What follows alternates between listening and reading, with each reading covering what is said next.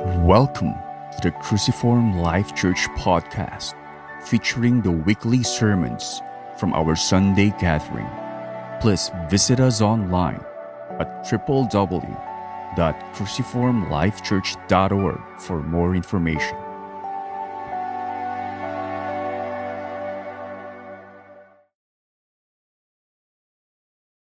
Now stand with me as we read Genesis chapter 5. We are now on Genesis chapter 5 in our series on the book of Genesis. Genesis chapter 5.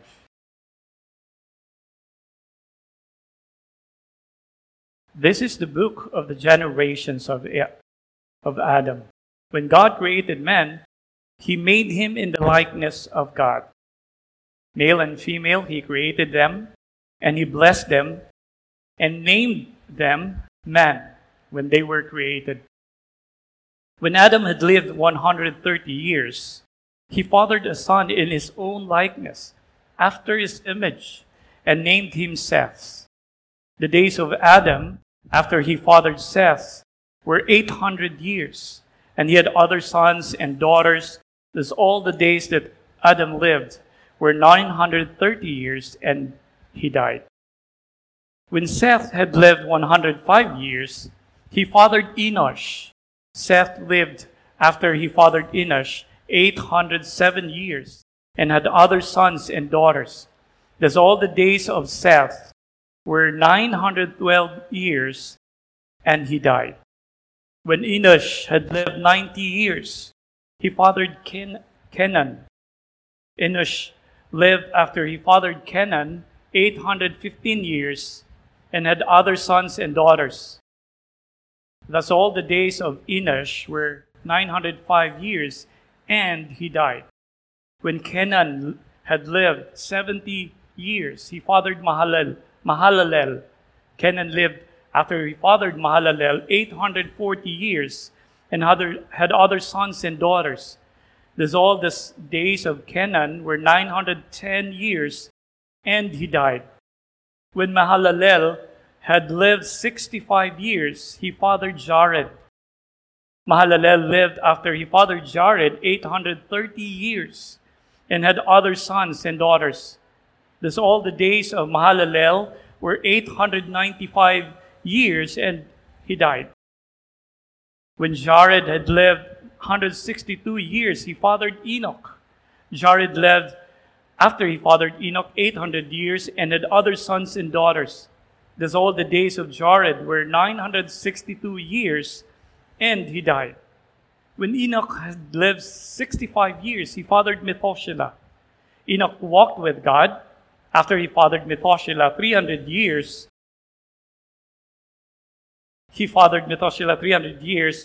and had other sons and daughters. Thus all the days of Enoch were 365 years. Enoch walked with God, and he was not, for God took him. When Methuselah had lived 187 years, he fathered Lamech. And Methuselah lived, after he fathered Lamech, 782 years, and had other sons and daughters. Thus all the days of Methuselah were 969 years, and he died.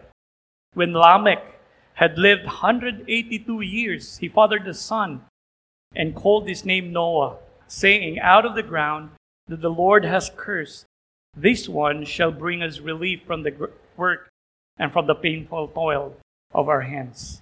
Lamech lived, after he fathered Noah, 595 years, and had other sons and daughters. Thus all the days of Lamech were 777 years, and he died. After Noah was 500 years, Noah fathered Shem, Ham, and Japheth. Father, we thank you and bless you, God, for your word. Thank you, God, for your faithfulness to keep your people in the midst of a growing sinfulness of men. Lord, you are able to draw your people to you. And we pray, Father, that as we come to your word, Lord, change our focus from self to you. We honor you, Father, in Jesus' name. Amen. You may take your seats. So we're now in chapter 5 of the book of Genesis, which is really set in contrast to chapter 4. So take note of that. We will always be contrasting chapter 4 and chapter 5 because that's the purpose, basically, at least one of the purposes of chapter 5 here in Genesis. And the line of Cain, as we were studying that one last week, we realized that the line of Cain is like a type of the world. You see a picture of the world in that family line of Cain. And now we look at the line of Seth, which basically resembles that of the godly line, that of the people whom God called to himself. The offspring of the woman, if you may. Now, last week we learned that man cared not for God at all. Man cared not for God at all. Now, while here in chapter 5, we see that despite of men, God appointed some. Let me use the word appointed because that's what we find in chapter 4, verse 25. God appointed some people who would love him like the woman.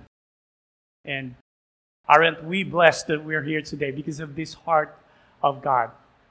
Now, Genesis chapter 5 and verse 1 started with this. This is the book of the generations of Adam. This is the book. And they said, there were really books at that time or listings of genealogies. And most probably Moses borrowed from it and put it on his book. So these generations are like genealogies, listing of names, which are not complete names, by the way. These are landmark names. Important people in the genealogy, which just prove that a certain person down the line can really be traced back to Adam in this case. Like today, if you think about your lolos and your lolas, you don't go generation to generation. You just connect one lolo to the other, and there are 2-3 generations in between. This is not a complete genealogy. And we see a lot of this in the book. This is a very important writing technique, if you may, of Moses. You will see this one in all of the book of Genesis. We have Noah to Abraham, and we have Abraham to David. No. We have Adam to Noah, Noah to Abraham, Abraham to Isaac, Isaac to Jacob. So there are a lot of genealogies that we find in the book. In fact, even the unchosen lines, if you may, we can also read of those.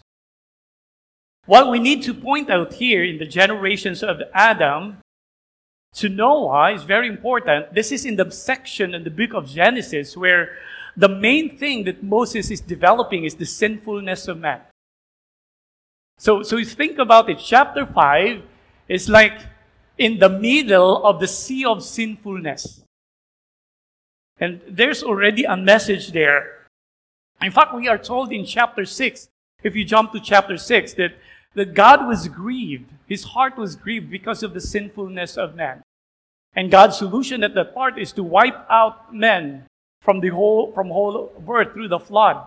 So you can just imagine how sinful man has become. And there is no reason for us to think that these people here are exceptions to those people. That is not the lesson. Like all the people were sinful, and thanks be to God that there were people who chose to live for God. That is not the truth there. But instead, in the sea of sinfulness, God was able to appoint people to himself. God was able to preserve the line, the redemptive line, the people who would love him, the people whom he has chosen. And look at this, because this is genealogies. This then tells us that from generation to generation,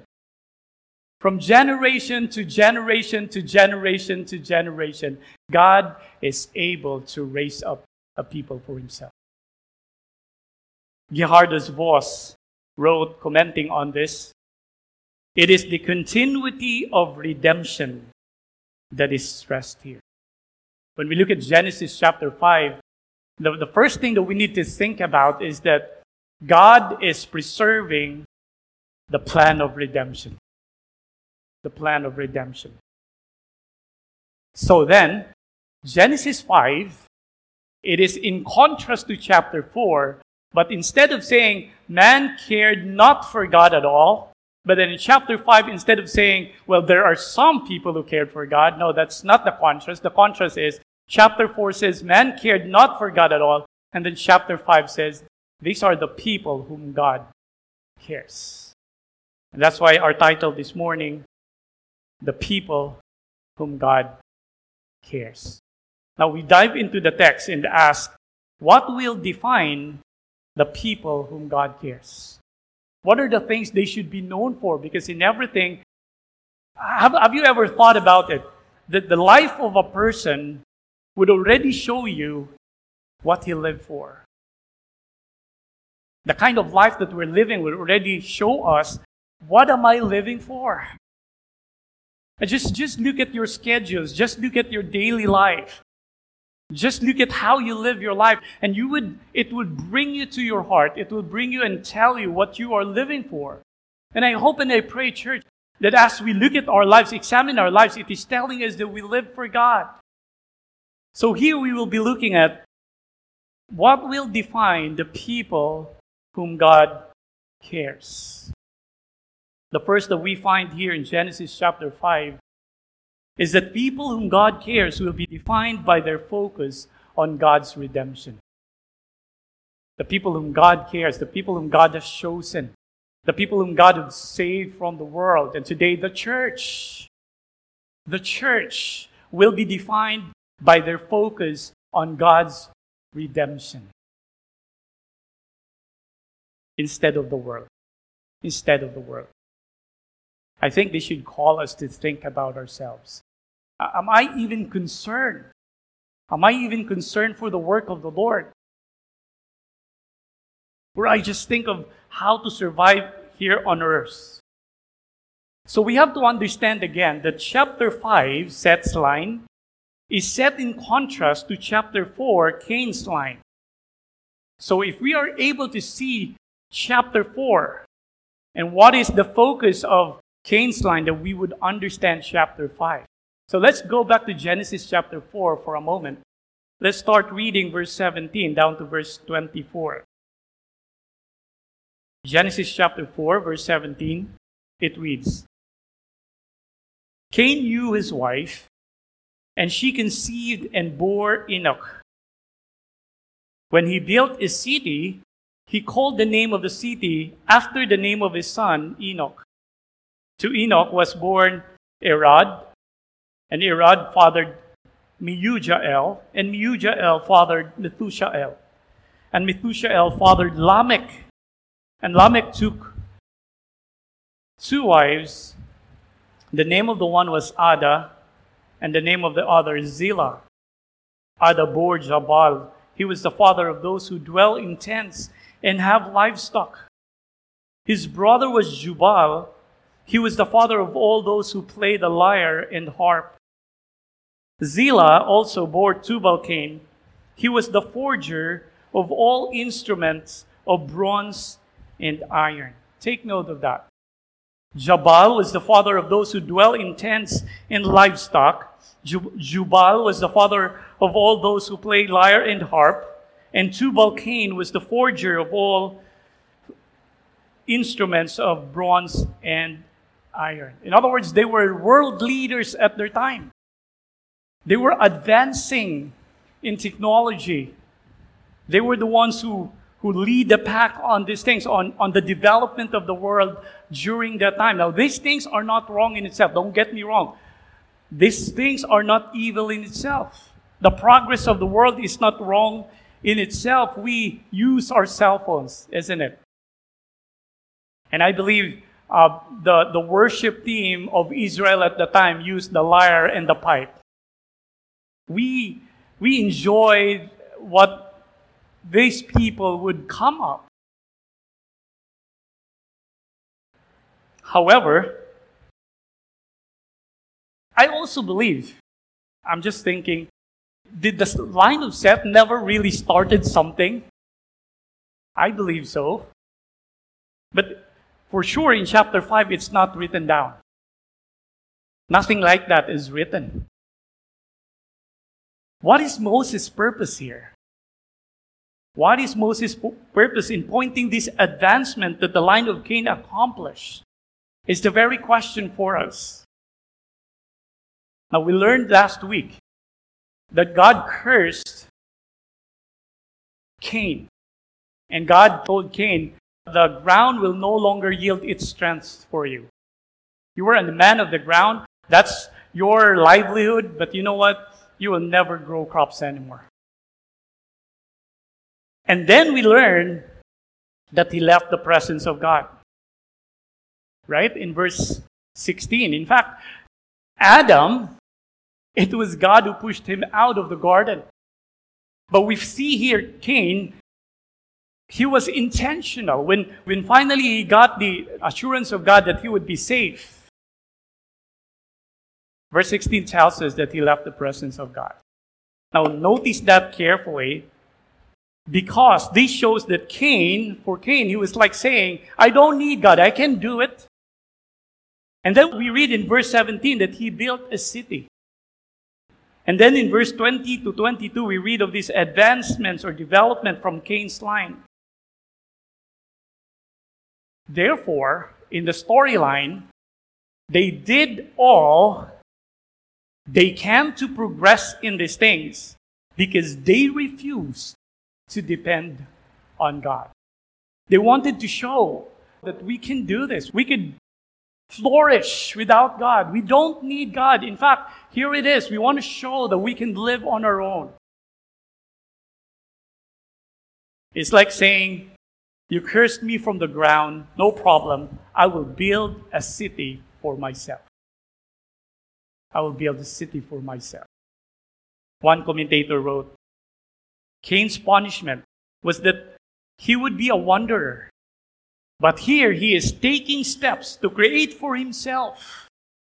He left the presence of God, but he created for himself and others a permanent habitation. So again, there's no problem with advancing in this world. There's no problem with those things. The problem here is when one seeks for progress that he might live independently of God. This is the problem that we find here. This is to show, this is Cain's arrogance. This is to show to God that he can live without God. You see, if all you have, like Cain, if all you have is what is yourself and the things you do and the things you have, then it is no wonder why you can focus on nothing but how to gain in this world. It explains your trust into it. Their trust is into it. This occupied their mind. I have no other hope but that which I could come up for myself. This is the world's passion. This is the passion of Cain's line. However, we do not read that one in chapter 5. We do not. There is nothing like that being mentioned here. What we read in chapter 5, the line of Seth, is first and foremost, they were people who call upon the name of the Lord. In chapter 4, verse 26. And then they sought to live in accordance to God's design. They wanted to reflect the glory of God, which I will be discussing more when we get to point number 2. Enoch walked with God. Enoch walked with God. They lived a full life. And we also find Lamech, the same Lamech name, at least the name, expressing his faith on the coming Redeemer when he named his son Noah. This is to show them that if chapter 4, their focus is the progress of the worldly things, then chapter 5, the line of Seth, their focus is the redemptive work of God. is the work of the Lord, is the redemption that God has promised. This is not to say, of course, that they were so passionate for God or they have lived for God alone. Yet Moses used this. Moses used this to show that they did not progress with the arrogance of the line of Cain. Have you ever thought of it? That one of the reasons why the world wants to accomplish things is to show that they can do what God can do. And man has been attempting to do things to prove that they can without God. As always with God's people, if you are a true people of God, you don't flow with the world, don't we? Shouldn't we? Tama ba? Do we? We don't flow with the world. We don't flow especially with the sinful ways of the world. Psalm 1 is clear. Blessed is the man who does not walk in the counsel of the wicked, nor stand in the way of sinners, nor sit in the seat of scoffers. We don't. We have a different passion. We have a different focus.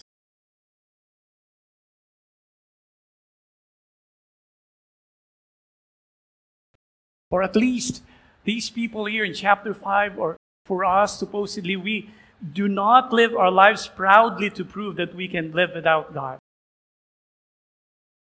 but rather hold on to the redemption that God promised. We hold on.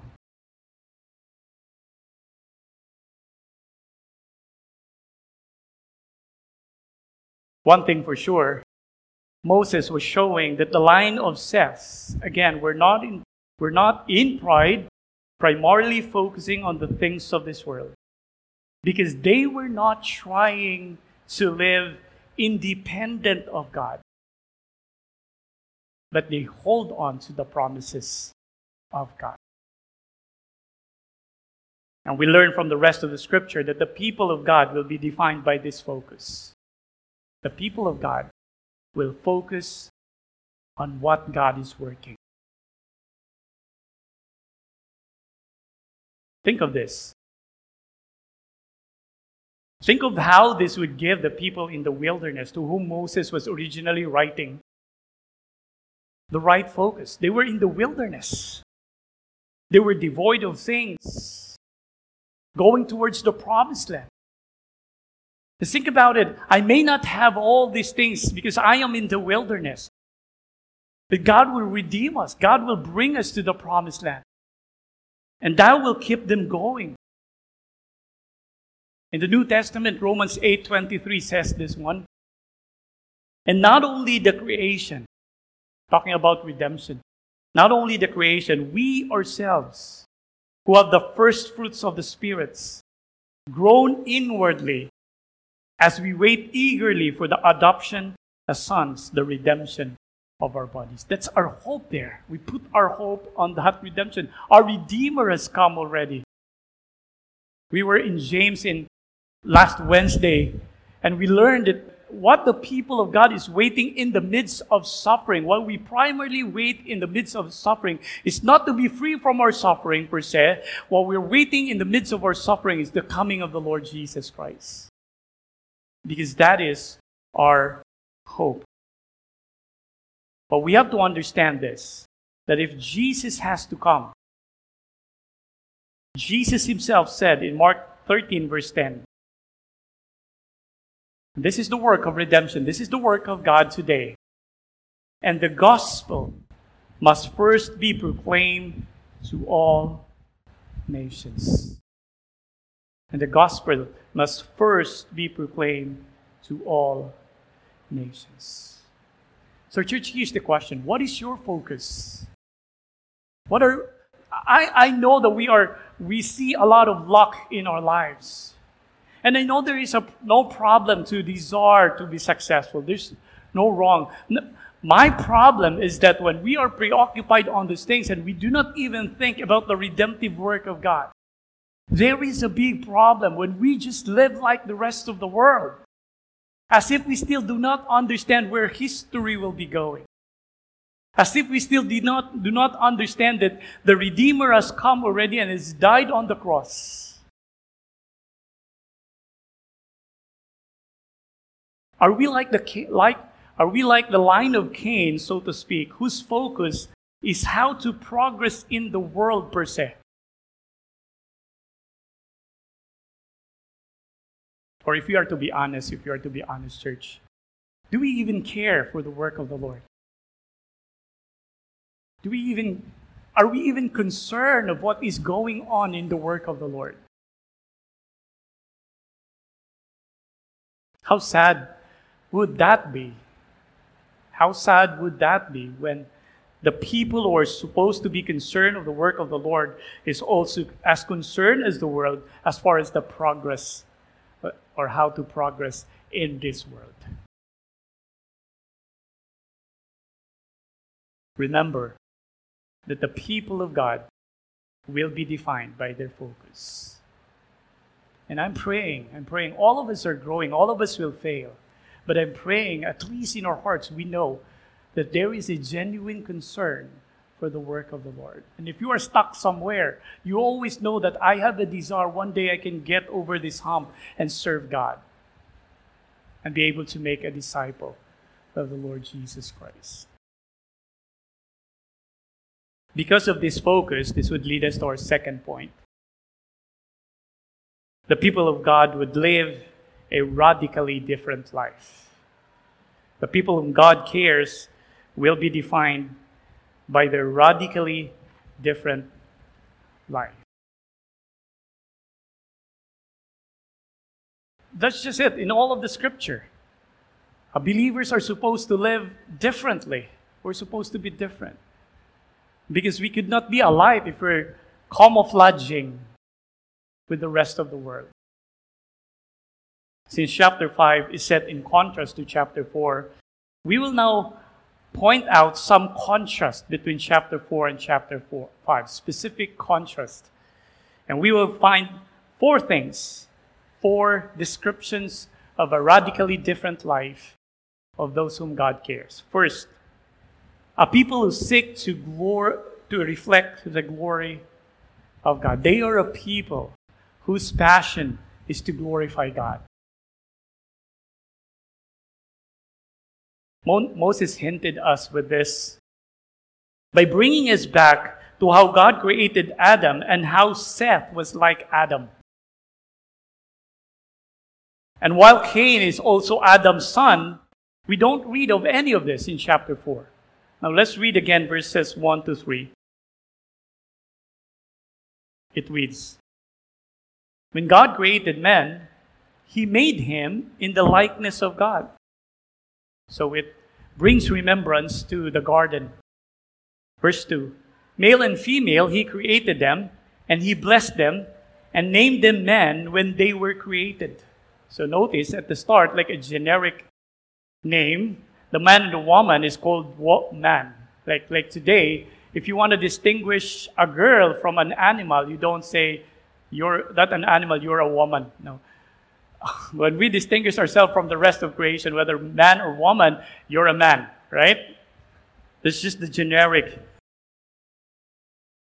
Verse 3, "When Adam had lived 330 years, he fathered a son in his own likeness after his image and named him Seth." So again, what these verses is showing is that the image and likeness of God is still with man despite the fall. The image and likeness of man is still with us despite of the fall. In verse 1, again we are reminded of Genesis 1:26. God created man after His own image and likeness. And then in verse 2, we see the actions of God. He created man, He blessed man, and then He named man. And these 3 actions of God, at least 2, are reflected in verse 3. When Adam had lived 130 years, he fathered. And really fathered there is not fathering. It's like he bore a son. He bore a son. And this is the line of Seth. And the emphasis there is on procreation. on procreation.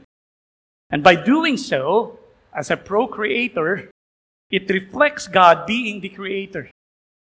That's our calling. We have been made to reflect the glory of God. Also notice that God named Adam, and Adam named Seth. I was thinking today, we can just name our whatever name we want to have our children.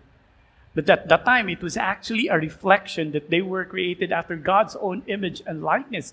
Adam, without any dictionary, come to think of it, today we have dictionaries, we can refer to a word coined 100 years ago. There was nothing like that for Adam. Everything is new.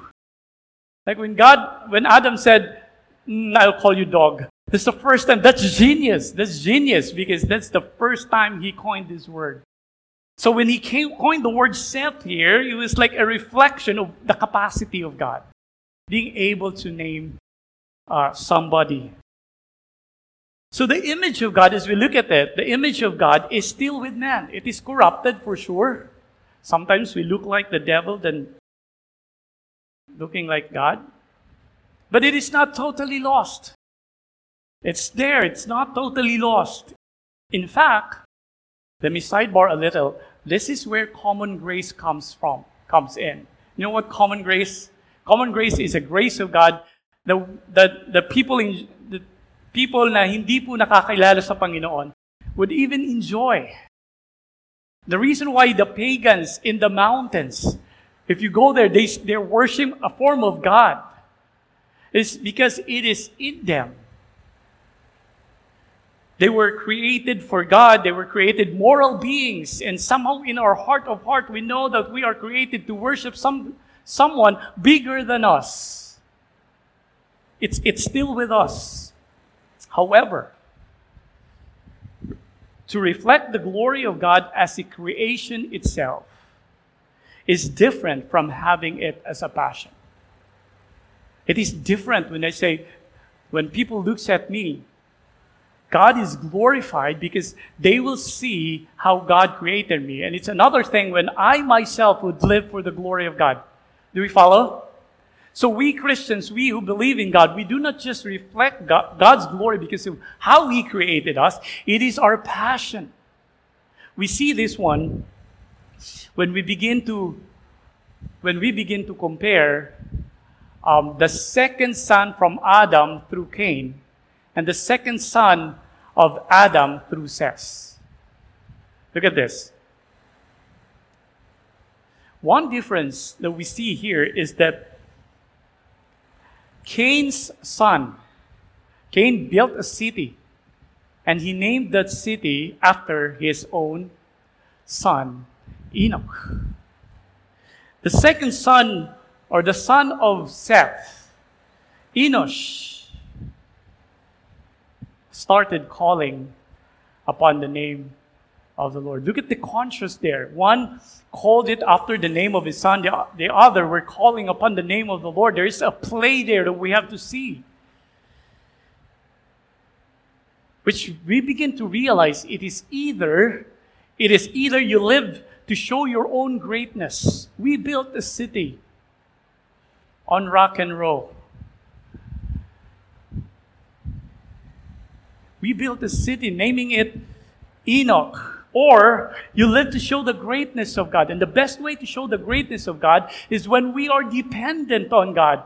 Because when we are dependent on God, we are saying, I have nothing to prove.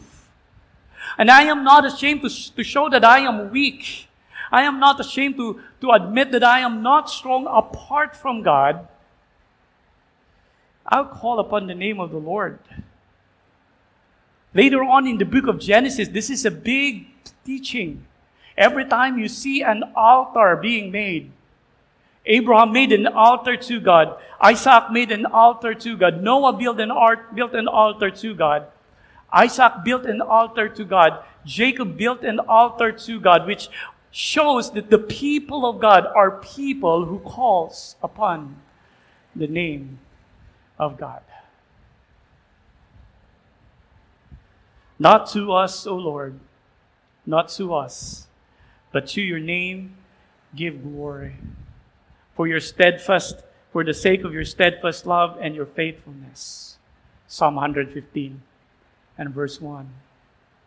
And of course, the New Testament says, so whether you eat or drink or whatever you do, do all for the glory of God.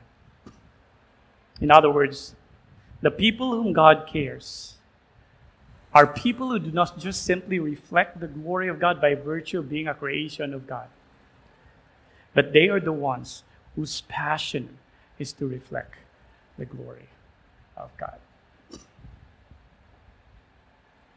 Like the line of Seth, we are not trying to show that we can live on our own.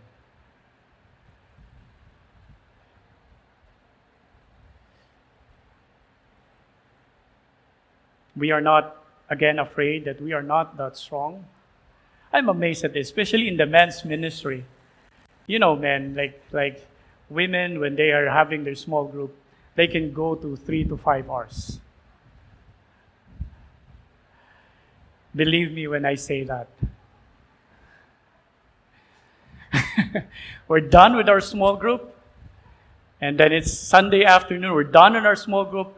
I watched TV already, and then I went up. They're still in question number 2.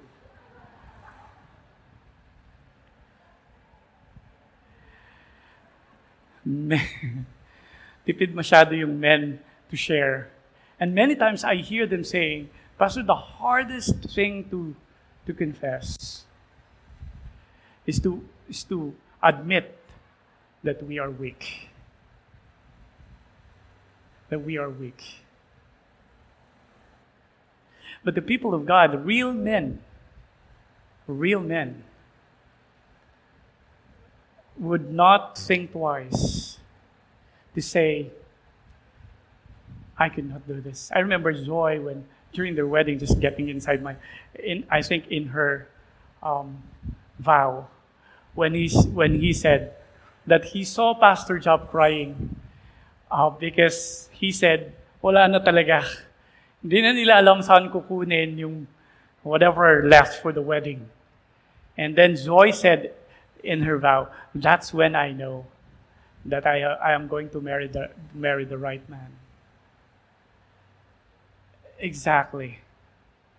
We don't hesitate to say we're weak and we're just dependent on God because we're living to show the glory of God. We're living to show how great God is and not how great we are. Second thing is that the people of God is a people who enjoy the fullness of life. People who enjoy the fullness of life. That's us. We enjoy fullness of life. We worship, not so that, Lord, I worship you will give me. No, we worship because we're enjoying it already. Don't we? His goodness. In verse 2, we are reminded that God blessed Adam. And somehow, this is in the line of Seth. We then begin to realize that this line, we're living in God's blessing. The blessing of God to the line of Seth is evident on the recorded years of their lives. Notice carefully that in chapter 4, nothing like that is mentioned. But in chapter 5, we read of this. Adam lived 930 years, verse 4. Seth, 912 years, verse 8. Enosh, 905 years, verse 11. Kenan, 910 years, verse 14. Mahalalel, 895 years, verse 17. Jared, 962 years, verse 20. We see this over and over in chapter 5.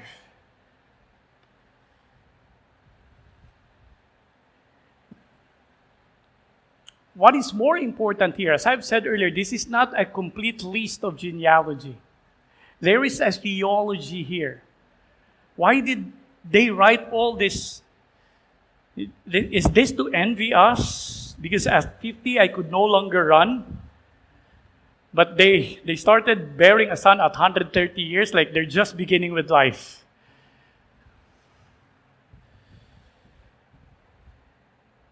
No, there's a theology that wants to convey here. Theologians are saying that this is to show that the line of Seth lived a full life. which, by the way, if we look at the Old Testament, is an indication of God's blessing. Right? Like Adam lived, or Abraham lived a good old age and then he died. Especially in the book of Abraham, Isaac was so old. And I love it. Like Jacob left for some 20 years and went back. And I thought, you will not be able to reach on time. Isaac will be dead when you get back, Jacob. But then we read, like, he buried his own father. It is a theology there that shows that they had the blessing of God. Most especially in the numbering at the time, and I will not do a lot of acrobatic, but they said that's how they look at it at the time. Most especially if you look at Enoch. Enoch, the line of Seth. And it says there, he lived 365 years. And the understanding during that time is 365 is a full year. It's a full year, which signifies and symbolizes a full life. They lived the fullness of life.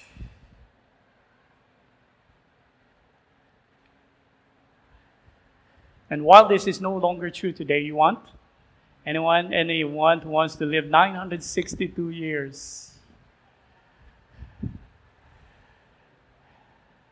And we used to do this time, like if you're 60, they will put 60 candles for you to blow. Imagine if there are 960 candles you have to blow. But that was just symbolic of a fullness of life. But we know that in the New Testament, even in the rest of the Old Testament, that fullness of life is really not in the number of years. It is in the quality of life in Christ Jesus. It is in the quality of life in the presence of God. It is the quality of life of those people who have that intimate relationship with God. Psalm 16:11. In your presence is fullness of joy. In your right hand are pleasures forevermore.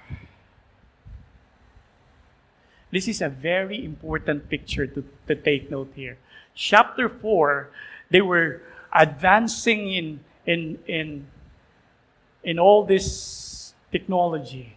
They were world leaders. Chapter 5, no. But we are told that in chapter 5, these people experience fullness of life. Isn't that a message there? You can advance this world. You can be whoever you want to be. But it doesn't mean you're living the whole life. Fullness of life. That's why God through Moses said, choose. Choose. But God said, choose life.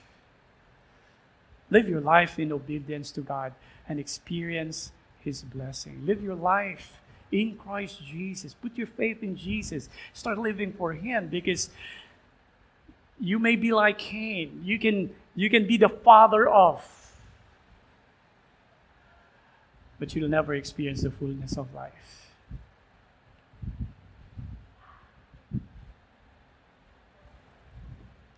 Psalm 127 verse 2 reminds us of this. It is in vain that you rise up early and go late to rest, eating the bread of anxious toil, when God takes care of His people. For He gives to His beloved sleep. So the people of God is defined by their satisfaction. By their satisfaction.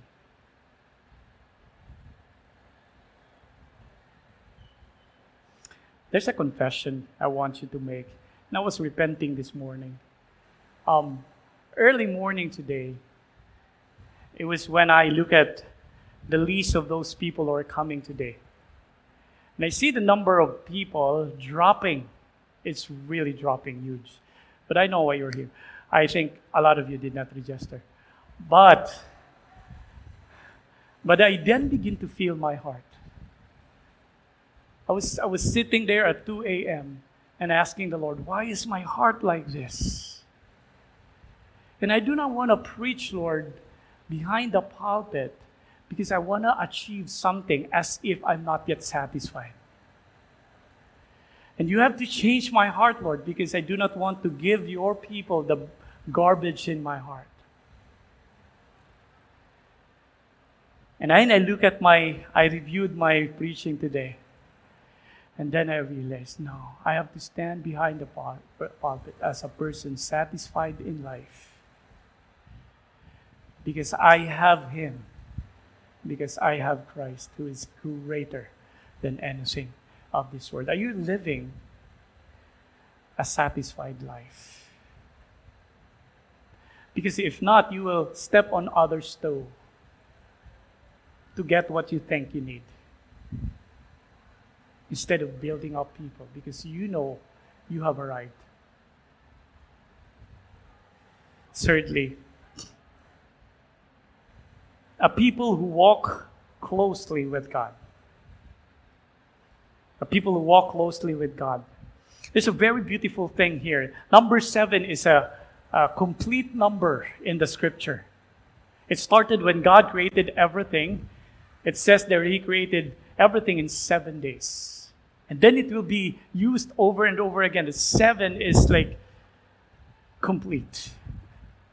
That's why Satan is 666.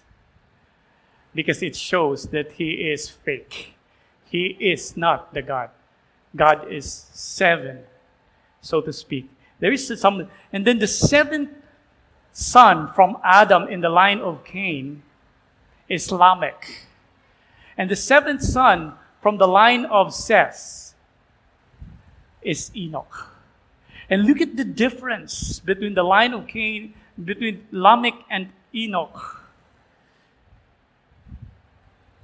Lamech, of course, we know that his self-centeredness is off the chart. He said, if Cain's revenge is 7-fold, Lamech's revenge is 77-fold. Like 77-fold times of self-centeredness, if you may. On the contrary, look at Enoch, the 7th generation from Adam through Seth. Genesis 5:21 to 23. When Enoch had lived 65 years, he fathered Methuselah. Enoch walked with God. After he fathered Methuselah 300 years and had other sons and daughters. Thus all the days of Enoch were 365 years. Enoch walked with God, and he was not, for God took him. How about that? Your life is so short, no other details about your life, but you walked with God.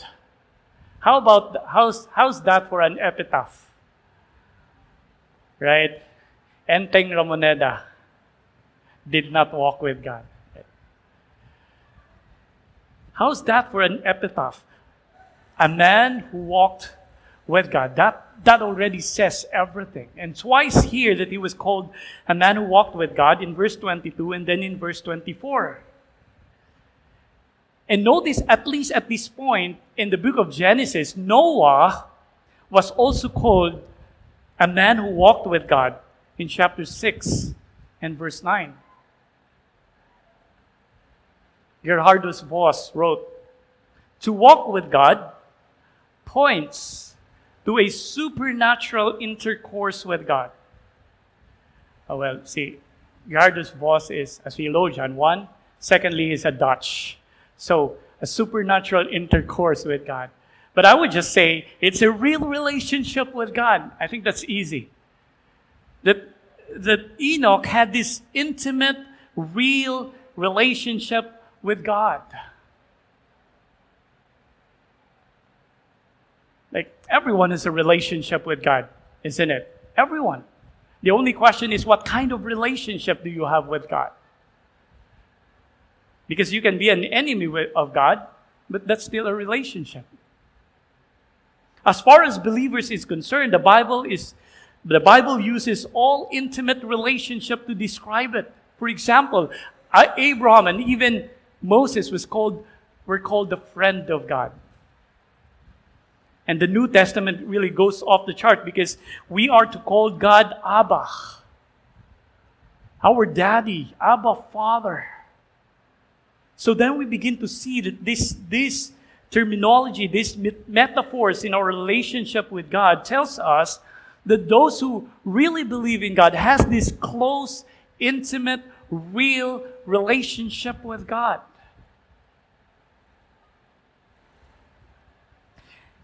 A closeness, understand this, a closeness before and after the fall that only God can cement.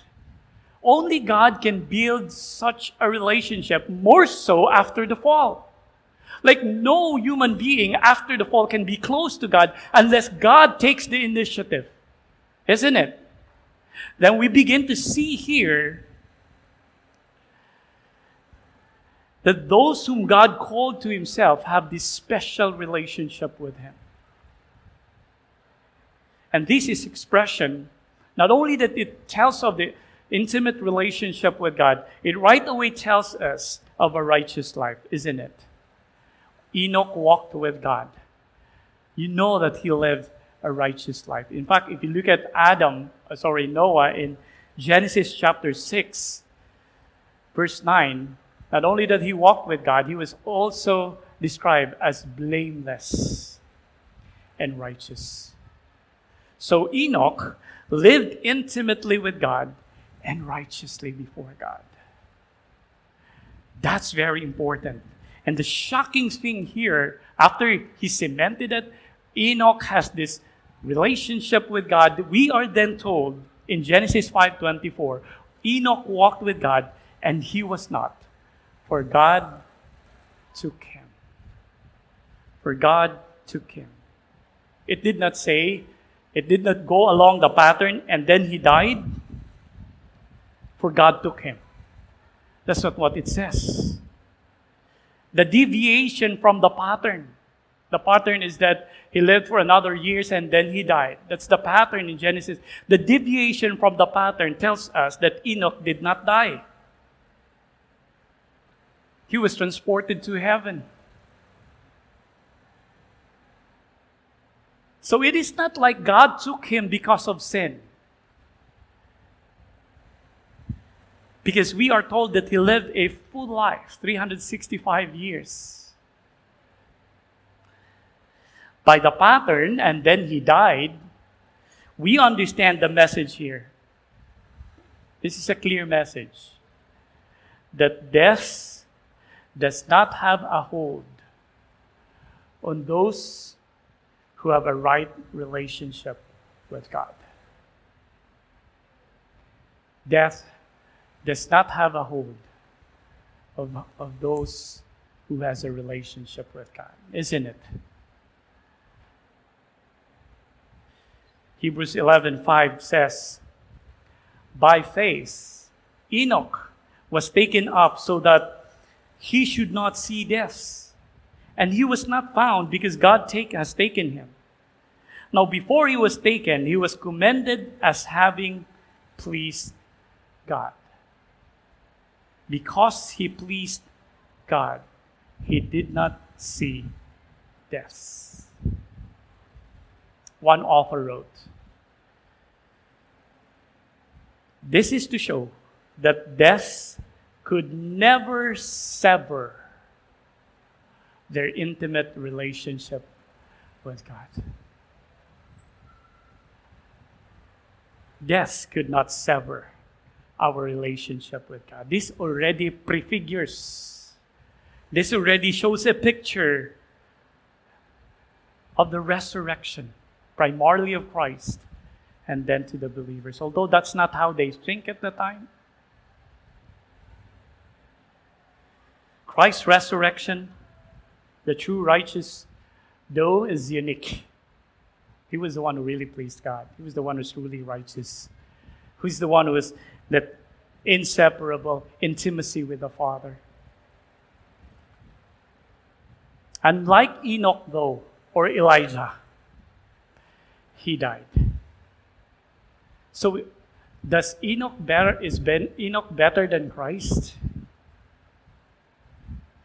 Because he did not die. Well, Christ had to die because the curse of our sin should fall on him. But unlike our resurrection as believers, who would wait for the second coming of Jesus so that we would have that resurrected bodies of ours, Jesus conquered the grave. He rose after 3 days. He conquered sin and death. And only through Jesus can we also say that death has no hold of me. 1 Corinthians 15, 4b to 7, it says, "Death is swallowed up in victory. O death, where is your victory? O death, where is your sting? The sting of death is sin, and the power of sin is the law. But thanks be to God, who gives us the victory through our Lord Jesus Christ." Those who have this hope. So if you're saying, that's my hope is that I will not be severed from God. Death could not sever me from God. I can say with Paul that to die is gain. The question here is, do you also walk with God? Because the only way we can be certain that that's also our hope right now in this side of the cross is when, like Enoch, or like Christ, or like Abraham, or like Jacob, or like Isaac, or like Moses, or like Joshua, or like David, or like the judges, or like the prophets, Isaiah, Jeremiah, or like the apostles of the Lord Jesus Christ, and the great men in the past, is when you can also say, in my generation, I am walking with God. I am living for the Lord. That's my hope, because my life resembles that of the people of God, that of the men of God. How then can we say that's my hope if we're not living for God? Every man of God, everyone whom God calls to himself and the Holy Spirit unites himself to them, they walk with God.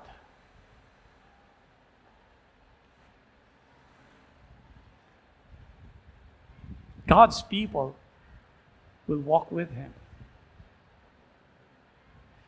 They live an intimate relationship with God and righteously live before God.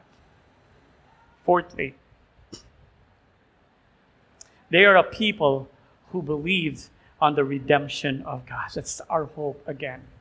Look at that. Cain's line is dropped on the 7th, while Seth's continued to the 10th. And 10th is another completeness. Is another number for completeness. In other words, from generation to generation, those whom God truly calls to himself will believe in his redemption. Lamech's faith is displayed by naming his son Noah. Genesis chapter 5:28. It reads, "When Lamech had lived 182 years, he fathered a son and called his name Noah, saying, 'Out of the ground the Lord has cursed. This one shall bring us relief from our work and from the painful toil of our hands.'" Noah means relief or comfort, or most especially rest. This one will give us rest. Rest from what? The ground that the Lord has cursed. In other words, he will deliver us from the curse. High hopes for Lamech, right? And although the curse that Lamech mentioned here, again, is Genesis 3:17, the curse of the ground, and Noah became a man of the ground like the new Adam in Genesis chapter 9. Ultimately, though, because eventually they were not delivered from the curse of the ground, it is ultimately an expression of faith, of being delivered from the coming judgment. which would, it is an expression of faith that the coming Redeemer, there will still be a coming Redeemer. Kenneth Matthews wrote, "The naming of Noah anticipates his critical role in the following flood narrative, where he, while not achieving his father's highest aspirations, probably Lamech really think that his son would deliver them, keeps alive the hope of a final deliverer." Imagine if all died, including Noah's family, or Noah. Then it would be good for us because we wouldn't have been born. But how about Noah? Or how about Adam? Or how about Noah? How about Seth? They would not have a Redeemer. And they will all suffer the curse throughout the eternity. But because Noah was preserved, there is still hope that the coming Redeemer will come.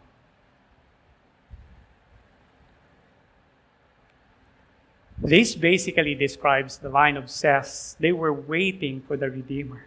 In fact, all the Old Testament people, they were living their lives to show their faith that a Redeemer will come. I mean, come to think about it. Let's just talk about this. Come to think about it. You're offering a goat. You're offering a bull. You're offering a sheep, whatever. You're offering a pigeon. And come to think about it. Come to think about it. You would probably come to a point of saying, this is in vain. I can always raise up another bull, but can that blood really pay for my sins? And that is why every time they offer, it is actually an expression that somebody will be offered one day. Not this bull, nor any of these animals. They were living in anticipation for their coming Redeemer.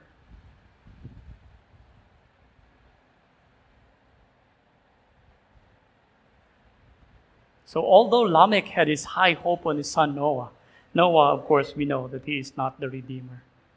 The Redeemer who will eventually reverse the curse is not Noah. Later on, Noah would be naked and get drunk, deserving of the curse himself. But he who is innocent, he who is blameless, he whom the Bible said he was tempted in every way like we are, yet we did not sin. We are told that cursed is he who hangs on the tree. And then we are told that the blessings of Abraham will come upon those who puts in him. In other words, he reversed the curse because the curse fell on him. If the Old Testament people did everything they did, if they did everything they did as a display of their faith that the Redeemer will come, we, after Jesus came, are no different. But most especially, we have seen what God has done. We have seen God piercing His own Son, crushing His own Son, that the curse might be reversed. We should live our lives displaying our faith on our Redeemer. Is that how we live our lives? And if we are living our lives displaying our faith in Jesus, then we should see ourselves working the work of the Lord.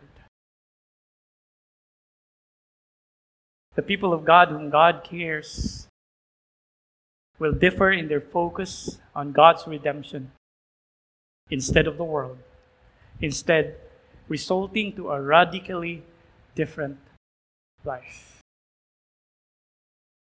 This chapter of the book of Genesis should encourage us who live for the work of the Lord, knowing that while the influence of the world to sin and worldliness, can you feel that? Like Genesis chapter 5, Genesis chapter 6, Like the whole mankind was sinful. Can you sense that it is still true today?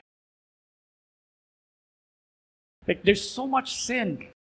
And you open your Facebook, you are led somewhere else, but not God. And how encouraging is this to know, however strong the influence of the world, God will continue to advance His work in bringing people to Christ, that Christ may come again and will redeem all things. Church, listen. This is our hope. This is our hope. And if this is our hope, then we align our lives to that. We live to do the work of the Lord wherever God has placed us.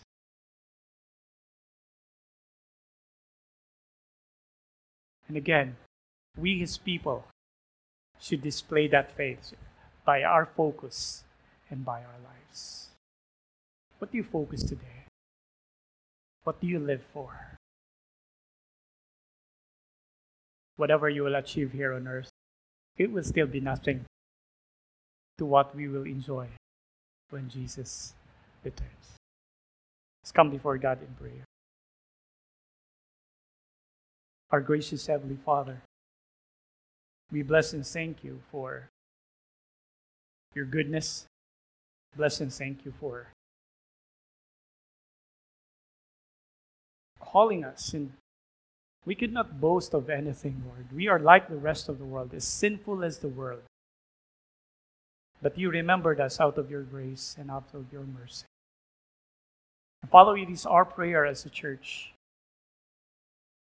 that we will be able to focus on You, we'll be able to focus on Your redemption, and we'll be able to live our lives for You alone. In Jesus' name, amen. Amen.